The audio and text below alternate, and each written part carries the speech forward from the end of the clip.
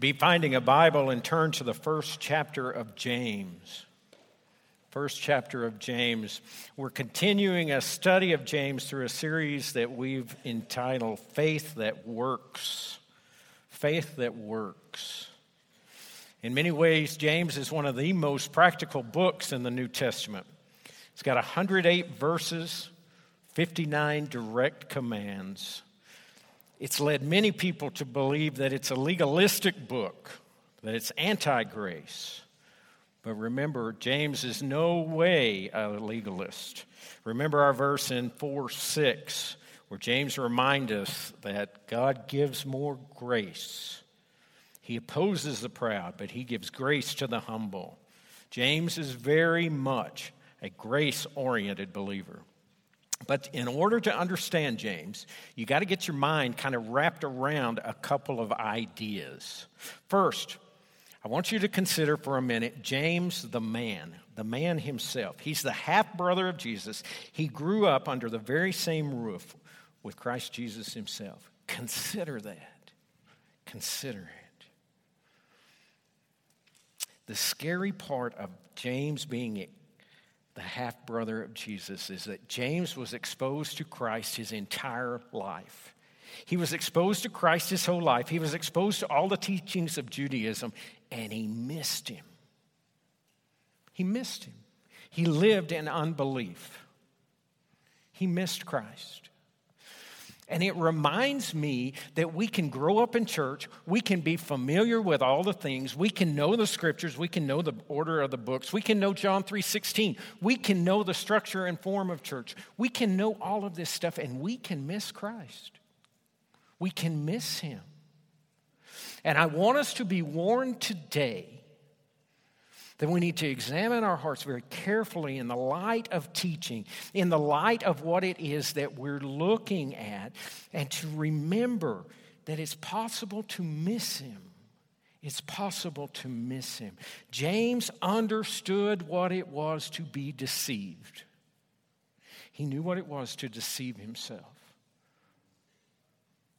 And I want us to be aware that it's possible to be deceived. Second, you have to get clear in your mind that James was through and through, head to toe, a Jew. He was a Jew. He came to faith in Christ Jesus. He became what we would call a completed Jew. He was a Jew.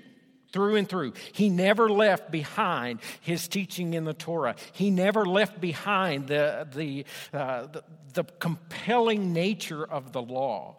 He never left that behind. He stayed a Jew. And he spoke to a Jewish audience. These people that he writes to are Jews. They're Jewish. Why does that matter? What's that such a big deal? Well, let's put it this way. We've all heard those dramatic testimonies, right? Like, I woke up one day in the gutter with a needle hanging out my arm, and there were people passed out all around me. We'd had a heavy night of partying, but I finally figured out I didn't want this anymore, and so I came to Christ, and I was freed from all my trappings and addictions. And Christ changed their life dramatically. And that's all well and good, and that's a dramatic testimony. But my testimony is nothing like that. And I bet you, for most of you in this room, your testimony is far more like mine than it was for one of these dramatic people. See, when I came to Christ, it's because I had been raised by Christian parents. I had been raised in the church. I knew all this stuff. I knew what it was to be in Sunday school. I knew what it was to be in church. I knew what the Christian life looked like. And so when I came to Christ, yes, things about me changed, but outwardly not that much changed in my life. I still outwardly was very much the same person I was before an inward transaction took place.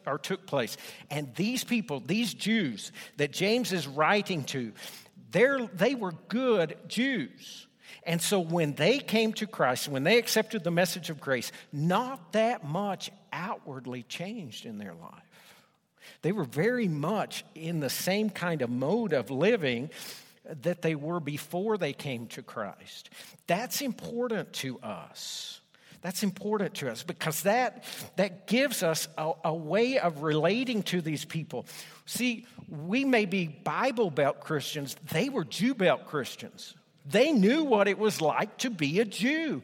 And James is going to hit these people and hit them and keep going after them with the Word of God to knock them off kilter, to keep them from just staying a Jew Belt Christian. Now, what's wrong with just being a Jew Belt Christian? Well, he was afraid that they would just become complacent. Just become complacent. Not that much had to change.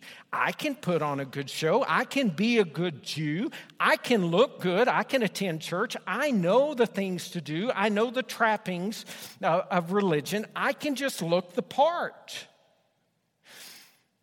But James is going to give them just beating after beating with command after command, impossible commands, things that they'll never be able to do on their own. And he's doing it like Jesus did when he spoke to those Jewish people as he was here on earth.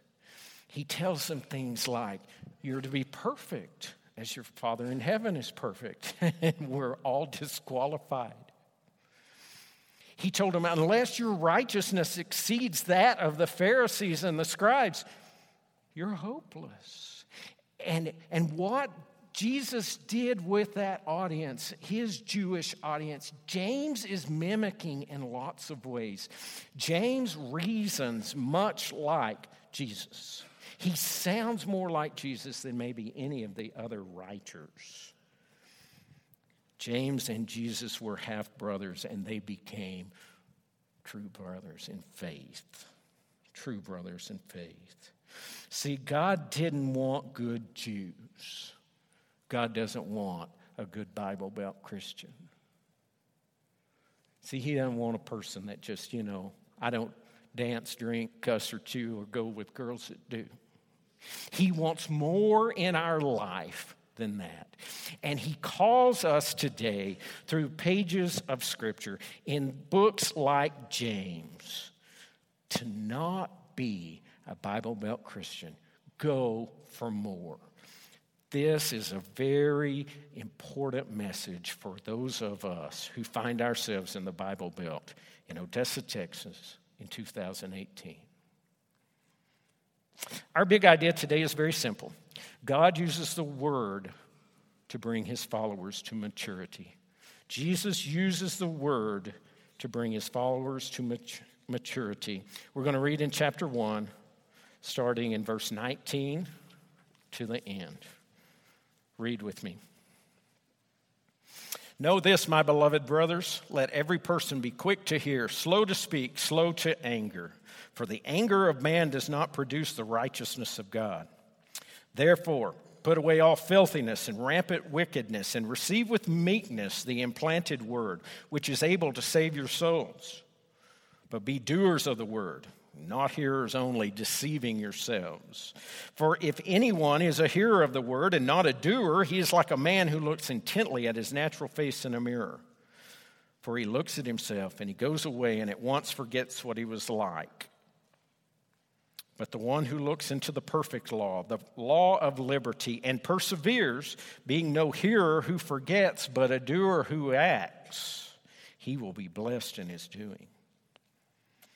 If anyone thinks he is religious and does not bridle his tongue, but deceives his heart, this person's religion is worthless. Religion that is pure and undefiled before God, the Father, is this: to visit orphans and widows in their affliction, and to keep oneself unstained from the world. Pray with me. Father, we see your word today. I pray that we look intently into your word. I pray you would plow up our hearts today, that we would be obedient to what it is that we see, that we would listen today. We'd be doers of the word. Change us, we ask, in Christ's name. Amen. As we look at this passage today, we see 3 paragraphs. We're going to see 3 points. 3 points. And then I'm going to be a good old Baptist preacher. I'm going to add a poem at the end, and we're going to be through. 3 points in a poem. 3 points in a poem. First, Jesus wants his followers to approach the word with humility. Now, you got to think with me. Jesus wants us to approach his word with humility. Think. I first thought James was launching off in this discussion of our speech, but I don't think that's the case at all. James is not talking about our speech. Remember the original manuscripts. They didn't have punctuation. They didn't have paragraphs. They didn't have any of that stuff. And these have been added by our editors. I want you to think of it this way. Last week we ended with verse 18. It serves as kind of a hook to this first paragraph. And I put them together, and I want you to read it on the screen with me. Read it as a continual thought. This way. Of his own will, he brought us forth by the word of truth that we should be a kind of first fruits of his creatures. He saved us, right? Know this, my beloved brothers. Let every person be quick to hear, slow to speak, slow to anger. For the anger of man doesn't produce the righteousness of God. Therefore, put away all filthiness and rampant wickedness and receive with meekness the implanted word which is able to save your souls. Look at this. He's got word. He's got word. He's talking about the word. And in the middle of that, sandwiched between those two phrases that he's talking about word, he has this curious statement about hearing, about speaking, and about anger. Here's the deal. James is quoting a Jewish proverb. A Jewish proverb. It's part of their wisdom literature. If you were a good Jew, you knew this thing. Front, back, upside down. You knew this proverb. This is part of almost an exact quote from an intertestament wisdom literature piece. So between Malachi and the first part of the New Testament, there's this long period of no word coming. But there was wisdom literature that was being produced. And this is one of the quotes from that wisdom literature. And so picture it. Picture it in your mind. James launches out into that wisdom literature. He says, okay, know this. Every person should be quick to hear, slow to speak, slow to anger, for the anger of man does not produce the righteousness of God. And every Jewish head in that room starts nodding. Yeah, duh. We know that. We've heard that our whole lives. We know every part about that. Yeah, we get it. We get it. But James is doing this proverb about speech, and he's going to tie it to the word. See, he's going to do what Paul does. Do you remember when Paul says, don't muzzle the ox while it treads the grain? And what he's talking about is we've got to provide for our leadership. We've got to provide for those who bring us the word. And so Paul is using this commandment, and he's applying it in a different way. That's exactly what James is doing. See, this speech that James is talking about a speech that's humble, that's self-controlled, that has in its mind and in its thinking that it doesn't just spout off, that it's listening, that it's thinking before the mouth starts moving. And that's exactly the picture that James wants us to see as we approach the word. Think about this with me. Be quick to hear the word. Be slow to talk back to the word. Be slow to anger.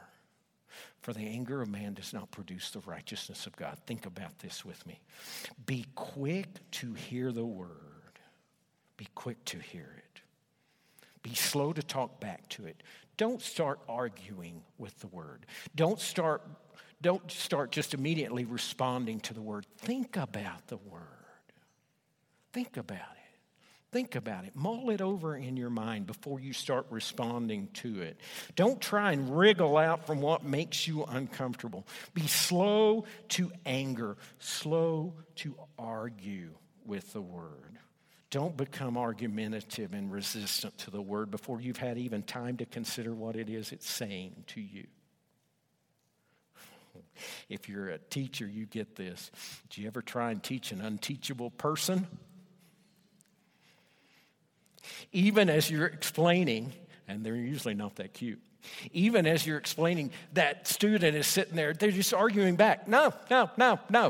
I saw it especially when I taught algebra. And, you got this train that comes from, and it's traveling east, and the other's traveling west, and one's going 30 miles an hour, and another's 40 miles an hour. When will they meet? And they go, I got this. I can tell you all the steps. And you're like, no. You've got to follow the steps. You've got to follow the process. You've got to, no. I get this. Got this. It's under control. And they're demanding to do it their own way. And so when they start applying their demands to another problem, well, they're mad at you because you're demanding that they take this process, and they don't want to do the process. They're resistant. They're unteachable.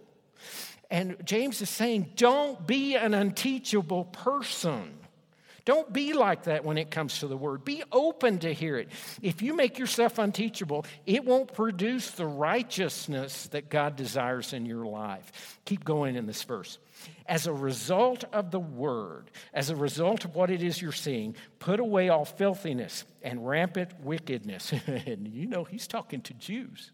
He's talking to good Jews. Put away filthiness and the rampant wickedness. In other words, as it begins to show you your sin, put it away. Take it off. Take it off. Put it away. Repent. Take off that filthy rag of a coat you've got on and receive with meekness, humility. Think about meekness for a minute. Jesus was meek. He was meek. That doesn't mean Jesus was weak. He was meek. He's like a Clydesdale with a bridle in his mouth. And that Clydesdale is of tremendous power. But he's under control. He's under control. He's meek. Receive with meekness, humility, and restraint the implanted word. In other words, the Spirit's going to drive the truth down deep into your soul. The Spirit will do this. And look, it says it's able to save. Now wait just a minute. It's able to save. We have up here that this word was implanted into your heart. In other words, you became a believer. And now it says it's going to save you. What's he talking about? This saving is sanctification. It's that process of being saved. For all of us, there was a point when we were saved. There is a point now that we walk that we are being saved. We are being changed into more and more the image of Christ Jesus. And there will become a place that we will be glorified and be like Christ. But this word works in this middle part of being saved, this sanctification process. Be open to the word. Be teachable. I want to show you another passage. 1 Peter 2:2. I think I put 2 Peter in your notes. It's 1 Peter. 1 Peter 2:2. Look on the screen. 1 Peter 2:2. Like newborn babies, long for the pure milk of the word, so that by it you may grow in respect to salvation. Let me talk to you. I'll be real honest with you folks. It is of great concern to me and really to all of this church leadership. We talk about it in elders a lot, about people that we come in contact who have been church members their whole life that are not in the Word of God. Not in the Word. It's too hard. I don't have time for it. I really don't get anything from it. I really don't understand it. All manner of excuses. And so we somehow just excuse ourselves from being in the Word. And I want you to think about this verse for a minute. Like a newborn infant long for the spiritual milk of the Word. What if we took those babies down in that nursery and we gave them the amount of milk that you take of the Word? For some of you, sadly, that'd be 1 bottle a week on most Sundays. If you go to Sunday school, maybe 2 bottles a week. And how would those babies do? They would be taken from you for failure to thrive, and for child abuse. And it breaks our hearts as a church leadership as we look at people in our congregation who commit soul abuse week after week after week. And God has more than that for us. You have got to get in the Word on some kind of consistent basis. You've got to get in the Word. You have got to do it. If you have a problem with this, you've got to ask God. Oh, beg Him for a hunger. Beg Him for a hunger. And you know what? This is one time you get to hear this command. If you have trouble with this, then for crying out loud, be a baby about it. Be a baby about it. What do I mean by that? You don't start a baby with a gallon of formula and 2 quarts of oats. You start a baby with 3 or 4 ounces, but you do it consistently. You do it consistently. And time goes by, and more as that baby grows, they take in more, and they begin to have a hunger for it, and they take it in, and they grow, and they thrive. For crying out loud, be a baby about it if that's a hard thing for you. Take 2 or 3 verses consistently every single day. Make it a priority. Don't turn on Facebook. Don't open your phone. Don't look at the television. Don't pick up a magazine. Don't do anything till the Word of God has a chance to root in your life, even if it's a tiny little bit. God wants to work through the Word in your life. Make time in the Word a priority. Like Nike, just do it. Just do it. Just do it. We got to approach the Word with humility. Second, Jesus wants His followers to obey the Word. Obey the Word. This idea comes from that little passage 22 to 25, where He says, be doers of the Word and not hearers only, deceiving yourself. A hearer of the Word would be like hearing the Word preached, but by lunch you don't even remember what was said. You don't even remember the sermon. It's kind of like you just listen to it absently. It didn't make any difference in your life at all. Kind of like the parable of the soils. You remember? Jesus says the sower goes out and he's spreading seed all over the place. And some of it falls on rocky ground and the birds just eat it up. And some of it falls on some okay ground, but it's too shallow. And when the sun comes up, it's not enough nourishment for it. And some falls and the thorns and the weeds choke it all out.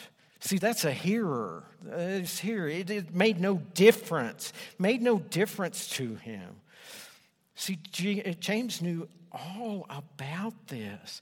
He says, if you just hear the word and you do nothing, you're deceiving yourself. He knew all about deceiving himself. He'd heard the word his whole life. He'd been to Sabbath school his whole life. And yet he was an unbeliever in Christ Jesus. It made no difference to him. And if you think he's all by himself, I want you to consider a couple of others. Judas. Judas was an apostle.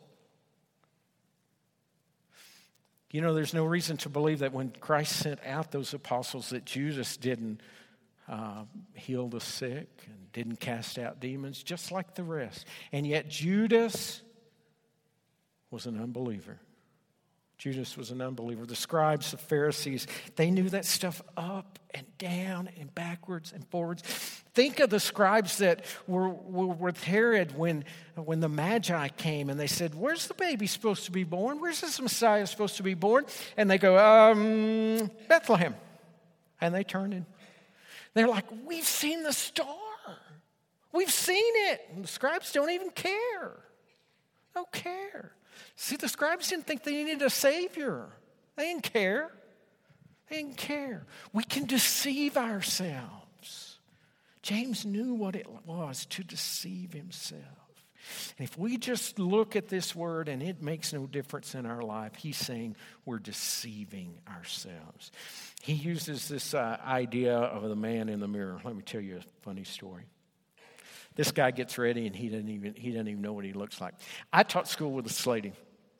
that had a friend, and she got up one morning. It was kind of a hectic morning, and she ran through her day, and she never even thought anything about her day. But she had to stop by the grocery store on her way home. So she goes to the clerk. She's putting out her groceries, and the clerk's just chatting absent-mindedly with her, and she goes, "You're a teacher, right?" She's checking those groceries, and the lady's like, "Well, yeah, I'm a teacher." "How'd you know?" "Oh, I can always tell. You're an elementary teacher, right?" She was like, "Well, yeah, how'd you know that?" "Well, you elementary types are easy to figure out because, you're just so into your kids. You're so into your kids. You're willing to do whatever it takes to get them to learn. I mean, like, you have obviously are studying the American Indians, and you're not even afraid to go out looking like an American Indian." And the lady's, "Okay." And she couldn't figure out what in the world she was talking about. And so she gathers up her groceries and she runs to the car and she looks into the mirror. See, when she was finishing her makeup that day, the phone rang and she never went back to the mirror. And so she put on, what is it, ladies, the pink stuff, the rouge or whatever. She put 2 little stripes of rouge in, and she meant to go back and rub it in. But she went all day with 2 stripes of rouge across her face. And no one said a word to her. And think, she had driven herself to school. She had to have looked in the rearview mirror. She had to have gone to the bathroom sometime in the day. Of course, with a teacher, you got to get and go. But she never paid attention to her appearance again. And so she went to the whole day with her appearance unchanged, unaware of what it was she looked like. When we approach the Word of God that way, James says we're deceived. But he goes on to say, the one who looks into the perfect law, the law of liberty, and perseveres. In other words, like you're a little kid, you see a bug and you plop down on the ground and you examine that bug with all the care and wonder and amazement. That's the kind of person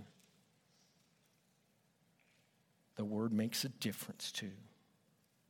When you look into the perfect law, literally, when you take time to stoop over and look, change happens. What is the perfect law? What is the law of liberty that James is talking about? It's the gospel. It's the gospel. When you take time to look into the gospel and into the perfect fulfillment of the law, Jesus Christ himself, and you persevere at it, you're doing what God wants. Persevere, you keep at it, you savor it, you memorize it, you meditate on it. Meditation. What's that mean? Okay, you got to get in your mind this picture of these people. They're agrarian people. They understand the farm. They understand the idea of a cud chewing animal. Okay? So you got a milk cow. A milk cow goes out and she vacuums in all kinds of grass. And then in the heat of the day, she'll go find herself a tree to lay under in the shade, and she'll take some of that grass that she's just inhaled, and she'll burp it out, and she'll chew on it. She just chews on it. She just chews on it. That's meditation. You take the word that you have ingested and you chew on it. You chew on it. I'll do an example for you. Simplest little verse in the Bible. Jesus wept. What's that mean? Jesus wept. The God of heaven wept. Why would the God of creation cry? And it's at the tomb of Lazarus, and he sees all the crowd around him mourning. Why would he cry? Because he said he died? No. Jesus knew that Lazarus was more alive at that moment than he had ever been his whole life. He was not sad for Lazarus. He was sad for what's going on around him. And I think that was an epiphanal moment for Jesus Christ, because he was setting his face toward the cross, and he weeps. He weeps. You see, these people need a Savior, and I'm the only one there is. And if I don't die for these people, then their life will stay like this. That's meditation. That's taking that simple little thing and just chewing on it and thinking about it. Meditate. And in your meditation, you become a doer who acts. You savor the word, and it drives you to action. It drives you to change. I want you to listen to this little quote I found from John Piper as he describes this kind of savoring of the word. John's a great guy. You need to read him. The scripture day after day reveals to us the greatness and the beauty and the power and the wisdom and the mercy of all that God is for us in Christ, so that by the power of the Spirit we find our joy in Him.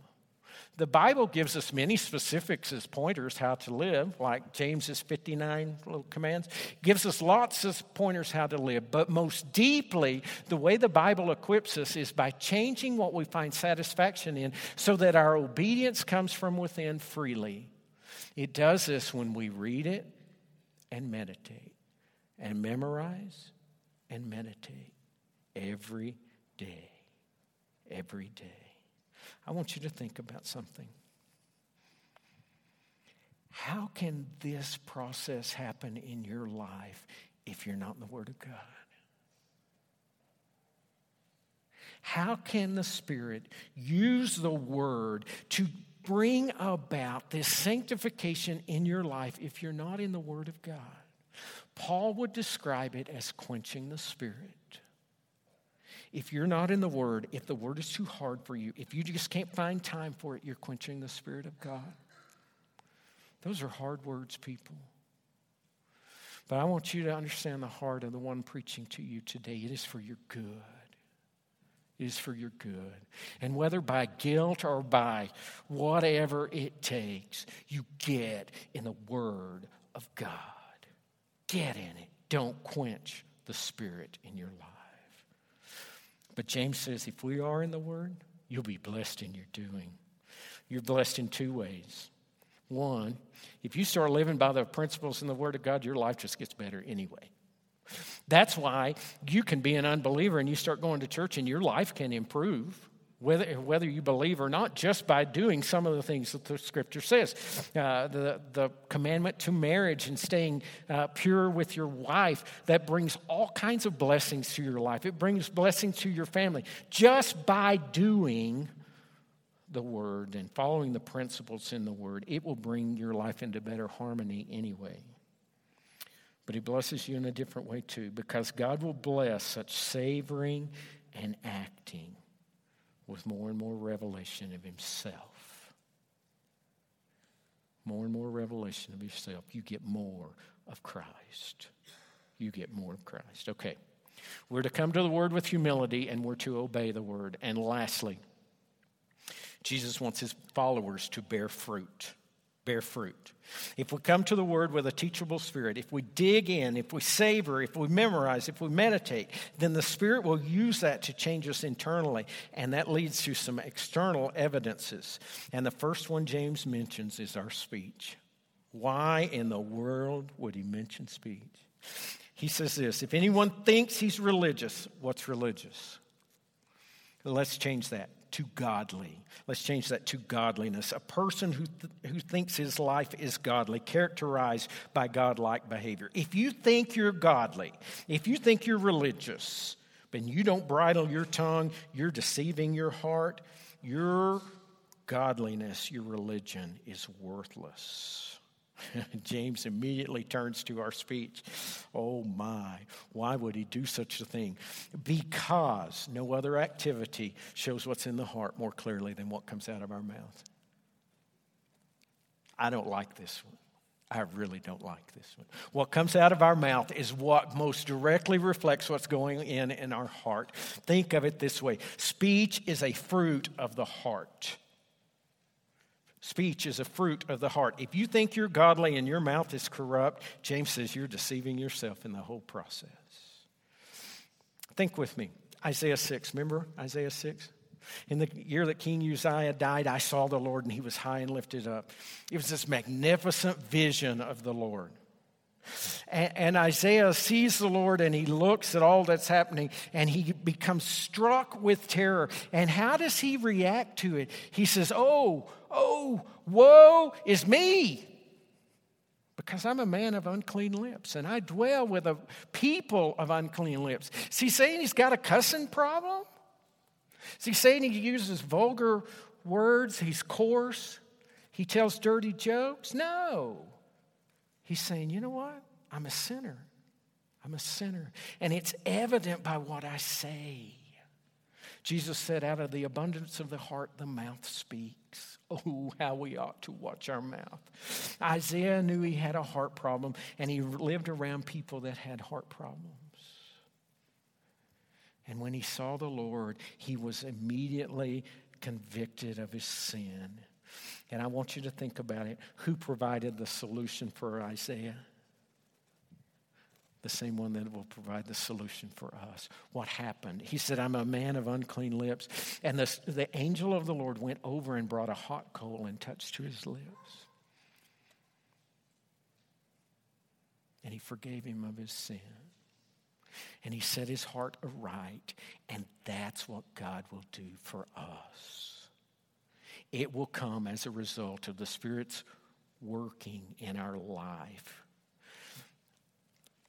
There's much we can do to help.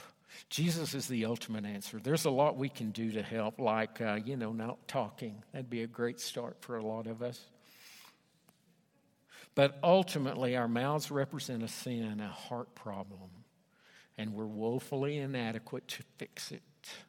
That's why we need to press into the gospel. We've got to savor Christ. We've got to meditate. And we'll begin to see real change coming from our speech because we talk about what it is we love. The first evidence is our speech. The second is going to be in our compassion for those among us who Jesus would describe as the least among us. In James's day, he calls them widows and orphans. Look, he says, religion that's pure and undefiled before God the Father is this, to visit orphans and widows in their affliction. Why would he choose these people? They were the most marginalized people on the planet. They were completely helpless and destitute. You had to have a man provide for you. You lose your husband, you don't get a secretarial job doing a little typing and computer input. There was no such thing. Your only recourse was to find another man, someone to remarry, or a kinsman redeemer like we saw in the story of Ruth with Boaz. People who were orphans, exactly the same kind of thing. Destitute.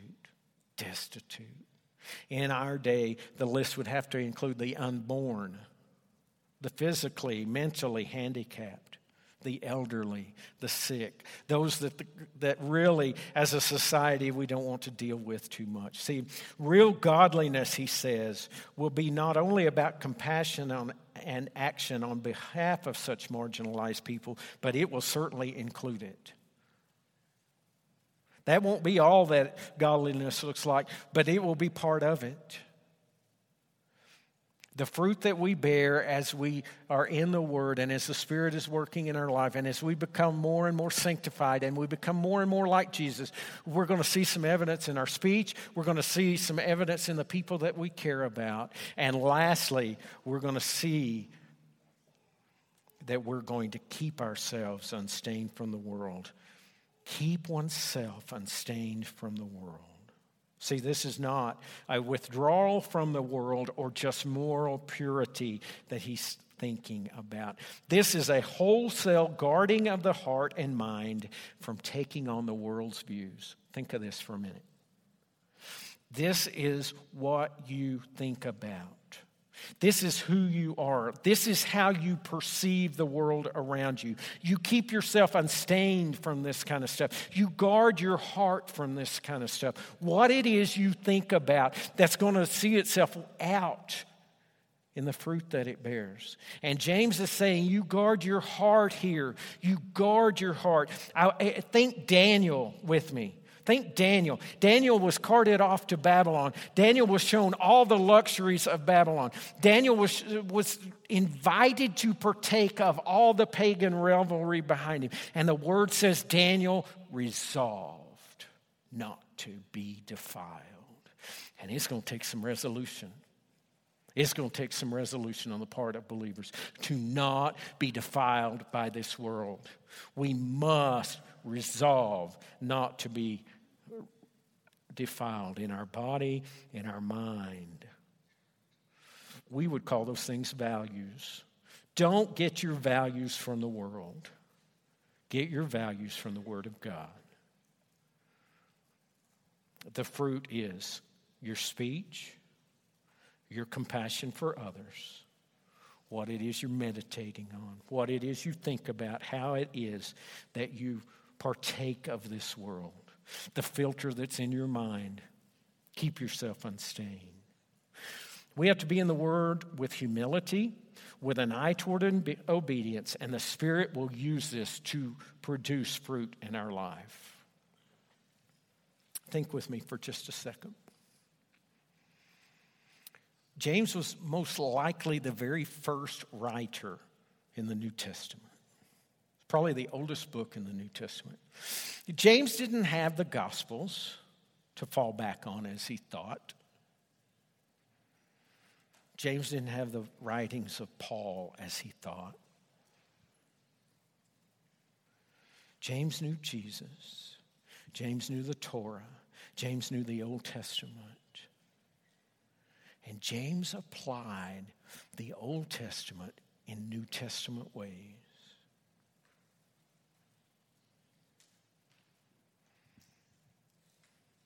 He was a master at this.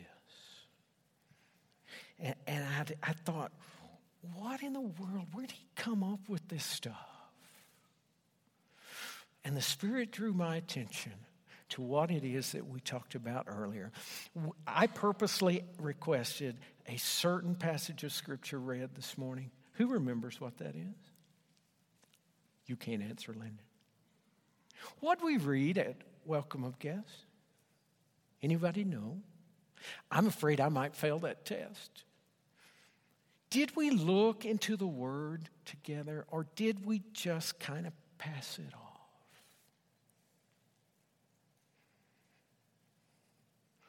It's Psalm 19. It's Psalm 19. I want you to get your Bible out and turn to Psalm 19. I want you to think about something with me just for a minute.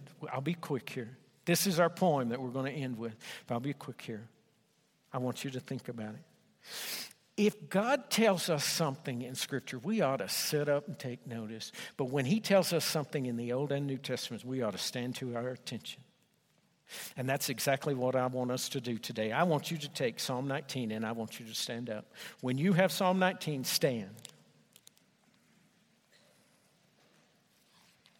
Let's stand. Let's change our posture before Almighty God as we stand before the open Word of God today. Let's change our posture. Let's feel its weight upon our lives. Let's consider for just a minute what it is that David did and what David said in this Old Testament, years and years before Testament, in this dramatic psalm. He starts out, and I'd keep my finger right there because I'm going to move fast. He starts out, the heavens declare the glory of God. Day after day, all of that pours forth speech.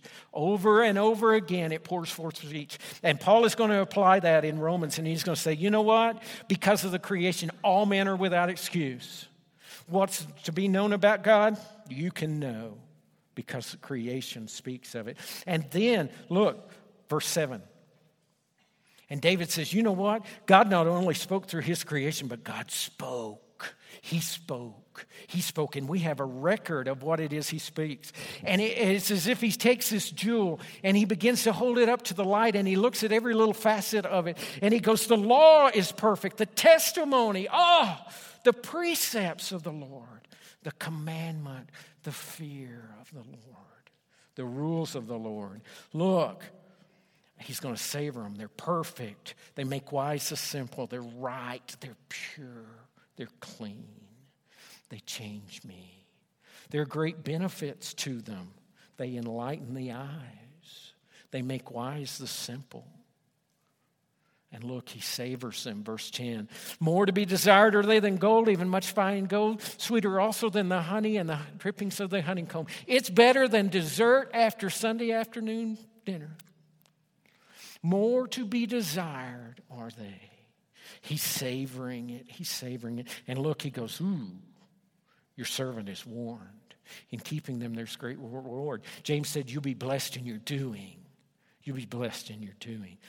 And then, verse 12, who can discern his errors? As he looks at God, he begins to see his own unrighteousness. And he begins to cry out to God, declare me innocent from hidden faults. Keep me back from presumptuous sins. Let them not have dominion over me. Who is in charge of our sin problem? God himself. God himself. James says the same thing. I'll be blameless and innocent of great transgression. I'll taste grace. I'll taste grace. And fruit is born. And look what the fruit is. The words of my mouth, the meditation of my heart. When I come to the Word of God and I savor it, it bears fruit. It bears fruit. Let's pray.